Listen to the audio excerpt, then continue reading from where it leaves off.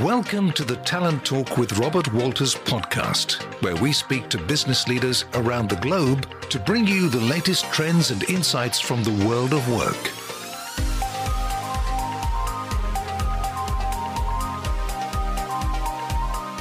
Hello and welcome to Talent Talk with Robert Walters. I'm Andy McLean, a journalist and podcaster based in Sydney, Australia. In this podcast mini-series, we're exploring what diversity, inclusion and equity really means for employers and employees. We're going beyond the slogans and behind the scenes to reveal the real benefits, challenges and solutions in hiring and retaining a diverse workforce. Along the way, you'll hear voices and ideas from a whole range of backgrounds. In today's episode, I speak with Liesl Knox. Liesl is Chief Risk Officer and Corporate Counsel at Avanti Finance in Auckland and has more than 25 years of experience working in the financial services sector in New Zealand and the UK. In this episode, we discuss diversity and inclusion in banking and financial services. What's changed? What's changing? And what more still needs to change? Along the way, we highlight some practical tips for financial services employers who are seeking to maximise diversity and inclusion in their own workforce. Here's our discussion. So, Liesl, the first question we always kick off these episodes with, because the answer is always different for everybody, is what does diversity mean to you? Diversity means to me getting the right person in the right role. And I know that might sound a little bit PC, but I guess what I mean is making sure that entities or companies do the right thing. They do their homework. They check out what are the skills they need and maybe what are those diverse attributes they need. Is it diversity of thought, customer demographic, different cultural mix and makeup?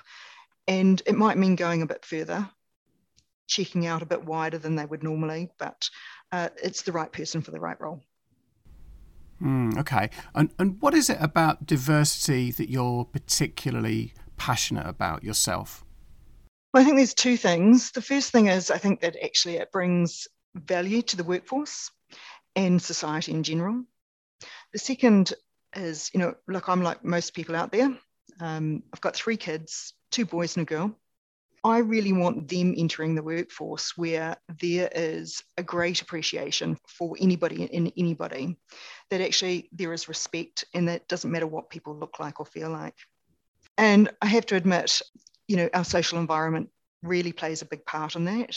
I was quite, astounded, is one way of putting it, but my daughter a few years ago held up the mirror to my husband and I, and it was quite confronting. She decided she wanted to move school. She went to an all-girls school and we didn't know why. She was quite happy at school and we didn't realise there was any problems. And we assumed it was a drift with other friends, and to a certain extent it was. And we asked her to sort of really come back to us once she'd thought about it and give us some good reasons. And she just threw out what we thought was a wild card and said, well, I watch you, Mum. When you go out and about and, to the local barbecues, you get stuck talking to all the other mums. And I know you like talking about work and business and making connections. I want to make my own connections. And look, we were just we didn't know actually what to say at first. But it gave us a good lens of what she sees through her own eyes and what our social environment is presenting to her. I'd really like to make a change, and suffice it to say, yes, she changed schools. She finished her education for the last 3 years at a co-ed school. Kids, they'll always tell you the truth, won't they, in unvarnished terms sometimes. It is really great sometimes to listen to what others see. Yeah, absolutely. Now, I'm interested, if we look across the New Zealand labour market at the moment, it's tight. The pressure, in the financial services sector and a number of other sectors too, indeed, to hire is really, it's quite robust. The competition for talent is high. Why do you think the financial services sector should prioritise a diverse workforce? What's the benefit of taking that extra step? Well, I think that, the first thing is obviously in a tight labour market, it's fantastic for having money in the economy, but it actually brings that hiring pressure. And what we see is that people start to sort of act a little bit frenetically. They tend to rush to get that PD finished and start the hunt to hire.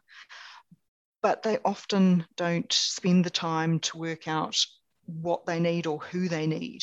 Where is that diversity that will add value to the workforce?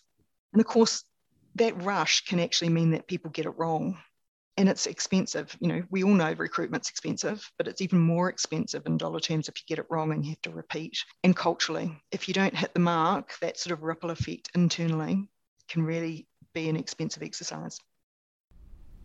Yeah, well, it doesn't surprise me to hear a chief risk officer calling out the financial risk there. That's absolutely on the money, so to speak. So what can employers do proactively to avoid those unnecessary expenses?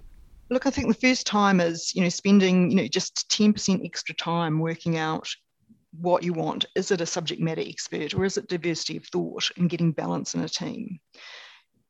Don't just go off to an agency with a PD. Think about what your needs are and how you can fill it.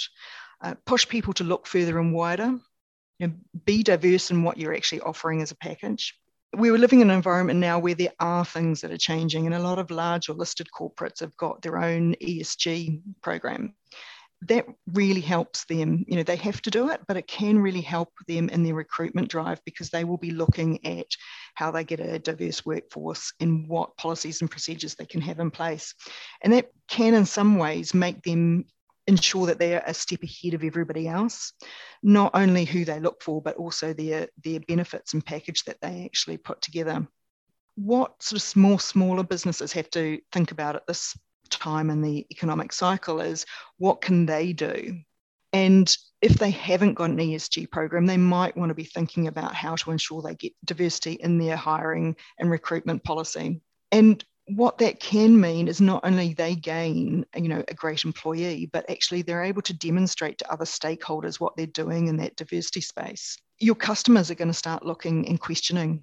We see people pulling out of, investment funds because they don't like what they're seeing, for example.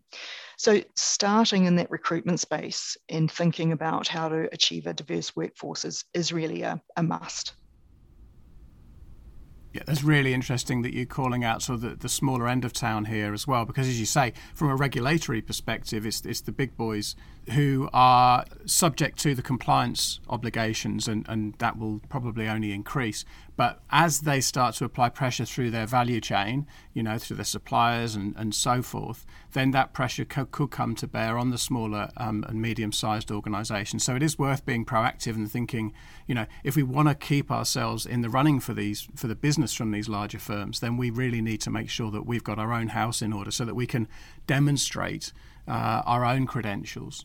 Yeah, that's right. And I think often people think, oh, that's too much energy, that's too much effort. But once they start being asked by their stakeholders, their customers, their shareholders, maybe investors, or even their funders, it starts to bring home how important actually preempting some of these questions are. Absolutely right. I'm interested too. We mentioned a moment ago your role as Chief Risk Officer. Could you talk me through, I guess, some of the other broader risks for financial services institutions that don't sufficiently address diversity and inclusion? That's a good question. And it's probably best demonstrated by what some might think is a sort of rather extreme example. But if you've got a small business that starts up and really its core game is to sell, so it builds its workforce with a group of really good salespeople, that they'll bring in the revenue. But a good salesperson is often what we'd call a hunter. They're out there hunting down the next customer and driving through the sale. If, as that company grows, they continue to hire in the same type of people, what you could find is actually, those people are so busy executing on the sales, they're not thinking forward on their strategy. They're not thinking about, conduct or compliance, regulatory risk or strategic risk. So if you can bolster your workforce by getting a balanced, diverse team across, and maybe still in the same context of salespeople, you might have a group of hunters, but you might then also bring in what I would call gatherers and nurturers to take them along on the journey. You're getting that diverse work team working together, and at the end, you are able to take yourself and execute on your whole strategy, not just that sales end of things. So that might sound like a little bit of an extreme example, but I think it demonstrates the risks that you can bring into your business if you're not thinking about how to bring in that balance, whether it be gender, that diversity of thought that comes with different age groups or cultures. And a workforce that actually can bring balance will also reduce those risks because they will question and challenge along the way. That's such a great point, because if you do lean towards one personality type in your workforce, that's going to probably represent itself too at the top of the business too. So all the decision making at executive level and perhaps even board level is going to be of a certain ilk as well. And so suddenly it actually has strategic costs. Yeah, that's right. And when you think about it in the context of financial services, I would say very nearly every Kiwi has some type of financial product, whether it be a bank account, debit, credit card, or mortgage. If we look at that in context of nearly every New Zealander, that's a diverse group of people. Why would you have a homogenous group of people providing products and services to such a diverse group without understanding them properly or questioning whether what you create or deliver represents what they want? That's a great point. You really do, if you can reflect your customer base within your organisation, then you're much more likely to be able to listen to them. And listening to your customers really is just absolutely vital. And in the financial services industry, perhaps more than anywhere else, I would have thought. Absolutely. I think in the financial services world, what we've seen over the last decade in particular is increased compliance and regulation. To not have that balance from a risk perspective really sees those entities, heading towards a very high risk end of the spectrum.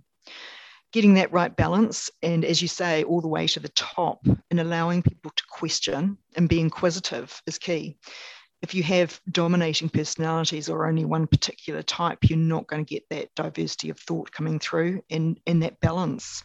Well, there's certainly been some progress in recent years in the financial services industry. We may talk a little about that in our conversation, but it's probably also worth flagging something that we found in a Robert Walters survey recently, and that's that 1/3 of finance professionals said a company's inclusivity policy impacts their decision to accept a job offer. That's a lot of people. So what advice would you have for employers in creating and implementing such processes or policies, and indeed making those visible so that potential employees know about them? Yeah. A lot of employees will search your website before they come along to an interview. And of course, the first thing you want them to see is that you're a great company. Having those policies up there and available for them is a great option to have. The difference is having policies and actually living by them. I think it's fair to say that actually having a policy but not living by the values that you've set in them is just mere tokenism, and people can see through that pretty quick. You might achieve the hire, but you may not hold them for very long if you're not living those values. And at a really simple level, I think if you take flexible working, we've done a lot of it through COVID, but if you have a flexible working policy, you hold that out as part of the benefits when you're recruiting, finding that after a month or two and people have got their feet under the table and they apply for flexibility, saying no for no particular reason is not going to stand you in good stead. That's just will leave the average person with a bad taste in their mouth. And as we know, one disgruntled person can really spread the word quite fast compared to one person with a positive experience. So my key takeout is, if you're going to go on the diversity and inclusion journey, make sure you live it. Action speaks louder than words, hey? That's right. So, Liesl, let's maybe look back over the span of your career. That's a very long time. Well, I did. Yeah, I probably made it sound longer than it really is, but let's just say it's a couple of decades ish. During that career, I'm just interested in what changes you've observed in the financial services sector in regards to diversity and inclusion. Well, one of the things about my career is I've worked both in New Zealand and in the UK. And if I reflect back to the 90s, I was working for a high street bank, NatWest at the time. And I remember on my first day of work, I was invited along to lunch by some colleagues. And lunch was in the dining room. It wasn't the cafe or the lunchroom. It was the dining room, and it was a dining room. It was white tablecloths, panelled walls, and felt very male and somewhat intimidating. And all of it subsidised, so a glass of beer or wine at lunch, something we probably don't recognise today. So that feeling, I would never have walked into that lunchroom by myself. I think that's probably one of the starkest changes I could talk to or describe as that, that feeling of inclusiveness. But I was lucky enough while I was in the UK to move on, and it probably was actually about a decade later. And I was working at the time for Barclays Bank. I'd been off on maternity leave. And I wasn't sure about returning to work. By that stage, I had 3 children. And, I was balancing, home, family, kids, school, things like that. And in the discussions about potentially returning to work, the dials turn and the bank came to me and said, well, why don't we give something a try? And that give it a try was working term time only. That the relief that came just with that simple phrase, why don't you work term time only, was phenomenal. Getting that balance to be able to work and not worry about what will I do with my children in the school holidays. In the early 2000s was probably A, very forward thinking, and B, what it gave me and how it made me feel included in the workforce while still able to be a mother was fantastic. So I think when you see those two sort of decades coming together and the differences in inclusion just from small actions, it's really quite groundbreaking. I would say a big thank you to an employer that does anything that helps to make somebody feel that their transition back into the workforce is easy and respectable. And I think that, we're going forward from there. The numbers here in New Zealand as well are with women in particular in the workforce is really starting to change things up. And there's nothing like the last sort of 2 years of COVID to really make a difference. I went along to the INFINZ Awards last week, and that's a institute of New Zealand financial services professionals. They talked about their numbers. So they have now got to a stage where they're at 37% female membership. And that may not sound high, but I reflected back in the first INFINZ Awards I went to in 2014 was memorable because Bill English spoke and spoke well. But I looked around the room as he was talking, and at that stage, I would have said that less than 10% of the room was female. And some of those would have been people getting awards and spouses, things like that. There's a real sea change. Last week, we were heading more to that sort of 40 to 50%. And that's when you can tell that we've really made a difference. Yeah, sometimes diversity and inclusion can literally be seen, can't it? Absolutely, absolutely. I admire the lady in 2015 for wearing the red dress because in a sea of black, she stood out. But as I say, last week, the numbers were getting towards that even keel, and it's fantastic to see. Absolutely right. I'm just interested actually we've talked there about how a great example of how an employer can help enable parents to fulfill both roles, parenting and work. I just wonder, what were the conversations in your household too? Because as a male hearing what you're talking about, I'm very conscious that men have a big role to play in all of this too, right? So female careers are partly dependent on men pulling their weight at home and having the capacity to do so. So that can be a bit of it can be a tug of war in some relationships. I think everyone's conversations are different. But what was it like in your household, and how did your husband help to enable you to pursue your career and still achieve? Every family's different. In my own family, I've got a wonderful husband and he's been amazingly supportive. But we fell into a trap that I think a lot of families do. You know, you get married or you live together and choose to have children. We're not very thoughtful about having a discussion about our careers. And I think it's pretty hard for most people to manage two big careers. So having that conversation and understanding what each other's wants and desires are is really key. And although it wasn't at the time of Barclays, I was really lucky. When I returned to New Zealand, I took a part-time 3-day-a-week role in a finance company. And one day the CEO came to me and said, "Oh, you know, the general counsel role's being advertised and you haven't applied for it." And I sort of said, "Oh, yes, you know, I took a 3-day-a-week role." And he walked past my desk down to the other end of the office and came back and he said, "You do realize you're stupid if you don't think about it. It's too late in 10 years' time to say, I wish I had." And I went home and talked to my husband about it and he said, "He's right, but I'm here to support you." But it wasn't until somebody told me to have the conversation that I went home and talked about it. And I've had the support of my husband since. And I think that's what really makes a difference. Employers definitely have a role to play, but so does our social environment.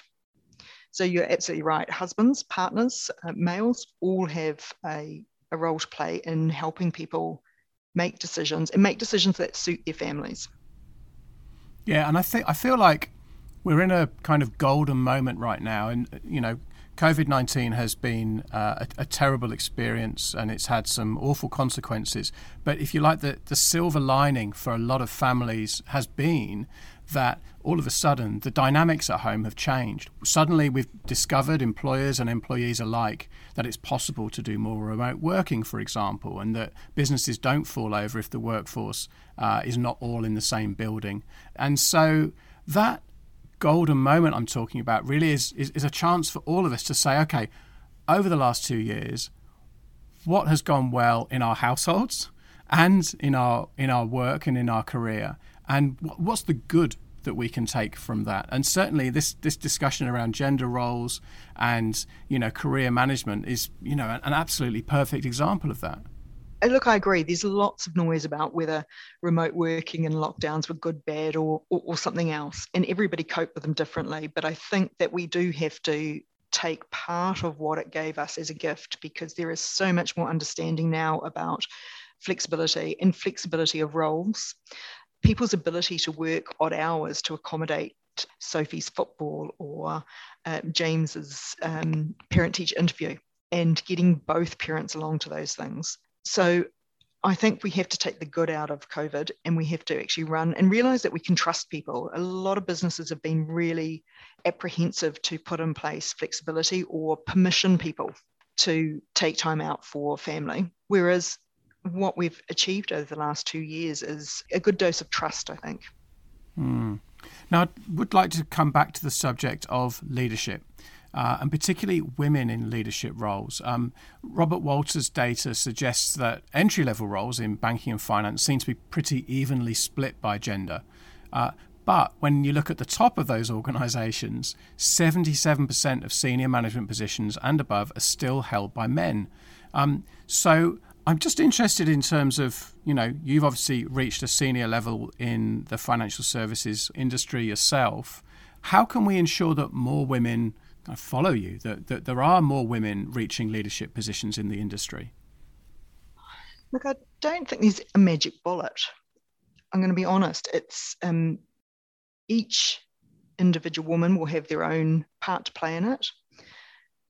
Businesses can help. The first thing I think we need to think about is what actually are those barriers? And are they real or perceived? Some of the barriers are women themselves not trusting themselves to put their foot forward. And then one of the very easy thing employers can do is, like one of my previous CEOs, is tell me to step up, tell people to step up, that they're capable, and give them permission to do it. Then I think we have to have a group of people, not just women, a group of those in the workforce calling out the behaviours that actually stop or prevent women from wanting to step up. I had an experience a couple of years ago when, in a meeting, I asked an inquiring question. I didn't get an answer. I really just got aggressive behaviour and what would be borderline abuse. That sort of really created a sort of personal response rather than a work-related response. After the meeting and during the course of the day, I had a number of colleagues observe that I'd handled the situation well. And as I sort of thought through what they'd said, it really came back to me that actually I shouldn't have had to handle anything. Now, that meeting also had junior women in the room. What we represented to them was that is what they would be walking into, and that is acceptable behaviour. So we need to start sort of lifting our game a little bit, calling out those behaviours, not necessarily in the public domain, but just turning the dial, making sure that we are actually showing people that we are professionals, that there is opportunity, and that there doesn't need to be that type of environment. And they don't have to, that's not what they have to expect from their workplace. Absolutely. And what we're talking about there is not just women, but also men having the courage to speak up and call these things out, right? Oh, absolutely. And look, I would say that my colleagues were very supportive of me outside the meeting. I just needed them, and I think society needed them to say, hey, let's get back to the subject at hand. Yeah, absolutely right. Well, look, I'm going to give you a magic wand, which is not something that you get in every podcast interview, I don't think. But nevertheless, I'm passing you a magic wand through the magic of Zoom. And I'm going to give you the choice to change one thing about the banking and financial services sector today in order to boost diversity and inclusion. What would that one thing be? Well, I think I'd have a queue of people if I had a magic wand, and I'm not sure I can keep it to one. Okay, well, you can have more than one. We'll bend the rules just for you. Thank you. Look, I think gender pay equity is what I would call table stakes. That is something every business should be doing. And if they're not, that's a call to action now. Really, what I think I'd like to see is boards starting to inquire and lift the lid in that sort of people space, make sure that they understand not just the maybe some of the metrics they're seeing, or some companies probably aren't reporting any metrics in and around gender or diversity. What they need to be looking at is, proof points. Is there a unconscious bias in hiring? Are people teams or HR teams using a skill versus diversity matrix when they look to hire the next person, not just that CV and background experience? Boards will do it at a board level. They will, before they recruit their next director, they'll work out what are the skills they've got across the board, where are the gaps, where do they need it, how do they get diversity? We need to make sure that we're doing that across the business now. And I'd love to see boards actually, as I say, being inquiring and looking down into the business to ensure that the company is performing at that level. Well, we don't have a real magic wand, unfortunately, but you've given us some actual practical steps there to make these things happen without a magic wand, and I think that that's great. It's so important. You talked about the ability to disclose this information, and if we think about that in the recruitment space, that sends a powerful message to potential employees. If you can demonstrate gender parity in terms of pay, for example, what a message that is to send to potential employees. That's powerful stuff. Yeah, absolutely. Absolutely.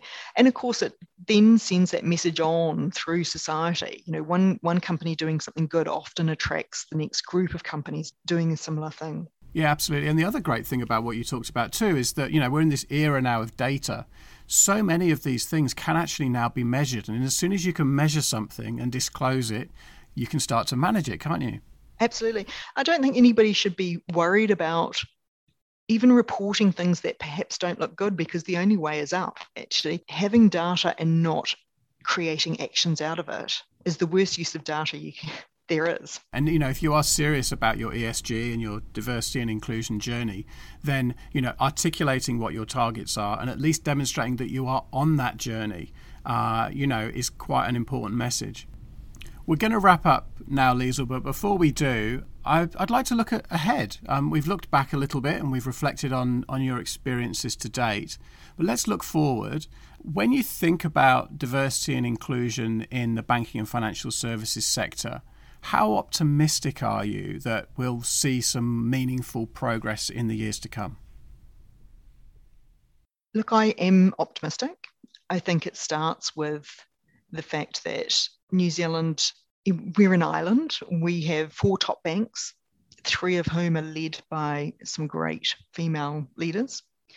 And even underlying those CEOs, the depth of experience now in that senior leadership team from a gender perspective is fantastic.